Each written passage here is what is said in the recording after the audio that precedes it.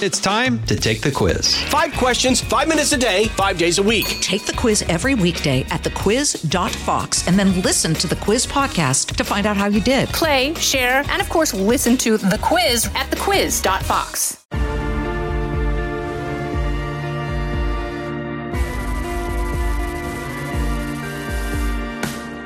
Welcome to this episode of Kennedy Saves the World.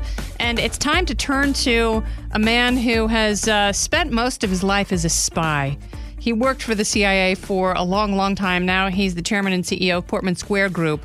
I don't know what they do, but I know if I were in Deep Yogurt or being held hostage there, the one phone number I would give them would be Mike Baker's. Mike Baker, we have to talk about the FBI raid. We have to talk about federal law enforcement. How big has government gotten? How much power does the FBI have? And what stands out to you when you see all of this unfold? Mike Baker, welcome to Kennedy Saves the World. Thank you very much. And I appreciate that lengthy intro. We now have only a minute left in the show. Thanks for coming, Mike. It's been great, and we'll talk to you next time. Safely. Brought to you by Nabisco. Excellent. Yeah, strange times we're living in right now. They keep getting stranger. So when you saw this raid unfold, obviously this has never been done before. The home of a former president has never been raided by the FBI. The Secret Service let them in the door. Coast Guard was sitting in the bay, some guns hanging out, just getting rad. What crossed your mind? Because when I see something like this happening, the first thing I think is, this is overreach, potentially political retaliation, and this aspect of law enforcement has gotten too powerful. Obviously, you see it from a completely different angle. Are you a little bit friendlier in coloring this story in your own brain? Well, I have some very good friends who are at the Bureau, who are special agents at the Bureau, and I have a great deal of respect for them and what they do. I don't know anybody sort of in the upper reaches of the Bureau at senior levels. So I can't really speak to, how politicized or not the Bureau's gotten over the past few years. But when you see something like this, there's a couple of things that stand out. One of them is the continued inability, it seems, of this administration to get a messaging, process in place and to understand the impact of something that may happen and how to get ahead of it, right? Because all they've done by conducting this raid, search, however they want to phrase it, apparently they don't like to use the word raid. Of course they don't, because it's politically inconvenient. It makes them look bad, like, they've got guns and they're just bursting into doors, taking whatever they want, which sounds like that's pretty much what happened. Yeah, that's pretty much what they did. Yeah, right. So words seem to be a problem for this administration, whether it's that or inflation and that what you call inflation. But the idea that they would go this long, 3 days into it, without having any official comment from Merrick Garland, and then when he comes out, now admittedly he's constrained somewhat, as he pointed out, by the law in terms of what he can say, but he's in charge and he's got some leeway within there to actually provide some sense of, look, the government or the DOJ, they're trying to provide some transparency around this to assist, because it's just rife with speculation now. There's a lot of misinformation, I'm sure, by the time they do get around to actually unsealing the affidavit.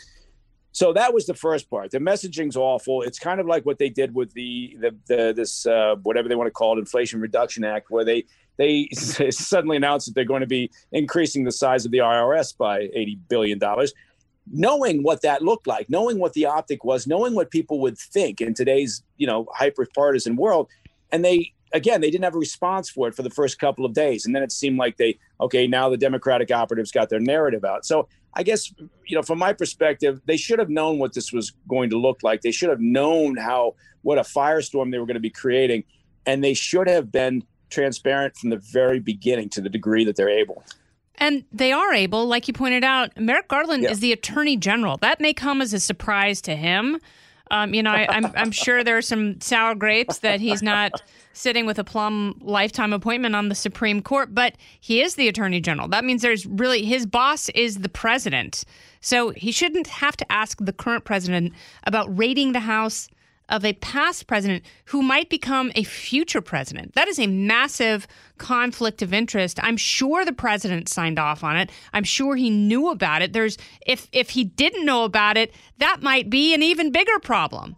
But Merrick Garland absolutely can define his own parameters in terms of what he says. And, if you're more worried about messaging and plucking the right words to string together to rationalize something this egregious, I don't know how you get back to baseline. I really don't. I mean, things are so far gone that I don't know how you rein everything in, because in order to constrain the power, the spying power, and the surveillance apparatus and the force of the FBI and the DOJ, you would have to have so many liberty-minded people, not just in Congress, but really in power. And we certainly don't have that. It's like it's scary when people can, through politics, rationalize things that have always violated norms, like even the thought of them. But they rationalize them because if we can use this to do harm to people we disagree with, it's okay. If the shoe were on the other foot, and I talk a lot about the political golden rule. If it's not okay for your opponent to do, it's not okay for you to do. But we're so far afield from that. And it's not Republican versus Democrat. It really is the state versus the individual. And I'm glad you brought up the 87,000 new IRS agents who will be carrying guns, who will be asked to use deadly force in order to make you give the government your money. That is happening. So if they can use that force, if they can use that apparatus, if they can use the establishment to go after our last president, imagine what they can do to you when you don't have the media on your side, when you don't have a team of lawyers running interference, and you don't have accountants that are helping you legally hide your earnings from the IRS. Right. Well, and that's, that is really part of the problem that we're kind of working our way towards. And you point out, look, I don't know how we walk this dog back. And frankly, I don't know that we do.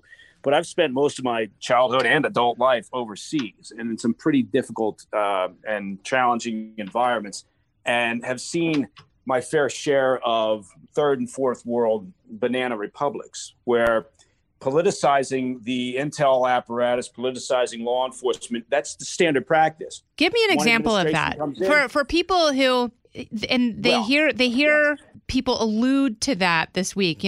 This is a third world country. This is a banana republic. What is an example of that? What have you seen? Well, as an example, what typically will happen if you can be in Mexico, you could be in. It was Venezuela was a good example.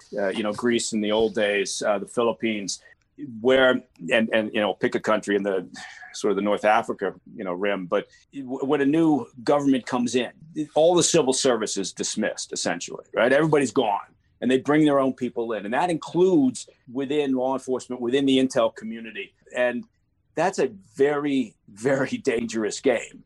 And it happens to this day. Look, I mean, South Korea. Look at that's every time there's a new president, the previous president gets investigated, thrown in jail for some charge, and it goes on. It's this never-ending cycle, and so we can't allow ourselves to get to that point. And I think maybe half the population believes we're at that point, but I think we still have a ways to go. There is the possibility of pulling back on the stick, reining it all in, and hopefully not getting there. But that would require brave decisions and actions on the part of politicians, and I don't know that we're in that place anymore. So you look at this, and maybe with this raid in Mar-a-Lago, we've heard both sides of the aisle. We've heard some real concern expressed by both sides. But when you scratch below that surface of the complaints, oh my God, what are they doing? And is this overreach? Whether it's the Dems or Republicans, it appears as if they're doing it for political purposes, right? There's just political gain there. They're not actually concerned about federal overreach and what that could mean going forward. So I guess I'm sounding fairly cynical. This is more disconcerting, and not because I'm not a Trumpian. I'm farthest from a Trumpian, right? I didn't vote for Trump either time. Me neither. But I will give people credit for this, and this is what Bret Stephens kind of had to admit to in his mea culpa in the New York Times. I understood from the get-go why people were attracted to him, and I understood why people voted for him and why their support was so vociferous. And that is because he represents the wrecking ball that would take on the establishment. And that's very, very attractive to people who have been taken advantage by the state for a long, long time. Whether it's high taxes, high regulation, homelessness, diminished quality of life, the IRS coming after them, even though they don't make a lot of money. We used to have a lot more audits in this country, and we're going to have a lot more. And the IRS is hell-bent on putting the fear of God into people. And so they wanted someone to stand up for that, because you're absolutely right. And it wasn't just a partisan thing. When it becomes partisan, it's even worse. But it's this establishment protecting itself. And when Donald Trump came for the establishment, that was the most attractive thing people had seen in a politician in their lifetimes. His personality to a lot of people, very off-putting. The idea that someone with that much power could be unstable, that can be terrifying. But what he's up against is silent, and it's powerful, and it's deadly. And unless there was a body at that house, or unless he had a dirty bomb or a back channel to North Korea and Russia simultaneously and was chatting about overthrowing the government, there is nothing that they will find that will justify this raid.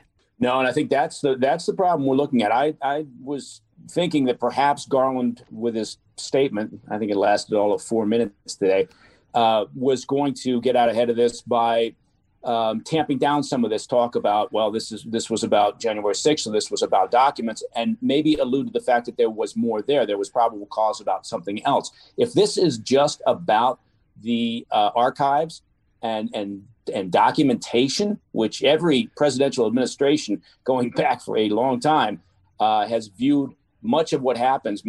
Presidents have always viewed that paperwork as sort of personal, right? So whatever the letters are or documents, they presidents always have these battles at the end of the day with the NRA over what is and is not personal property and what is actually, presidential record. So that's nothing new. But if this is just about that, yeah, God help us, because I don't see how you tamp down the firestorm that will be there. And I think all they've done, if that's the case, is almost guarantee that A, he's running again, and B, he'll likely win. This is Kennedy Saves the World. Don't go anywhere.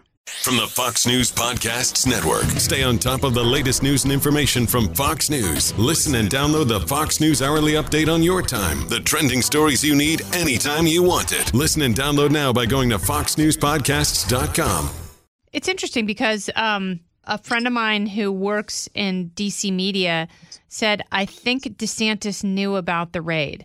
And I wanted to get your take on that because, this is from a person who is left-leaning and, wants there to be another layer of palace intrigue, which I don't think is necessary right now. And I don't think there's any evidence that justifies that postulation that DeSantis knew about it. DeSantis knows who the informant is because, and maybe you can speak to this, but historically, federal law enforcement really doesn't have to answer to a governor or any state agencies.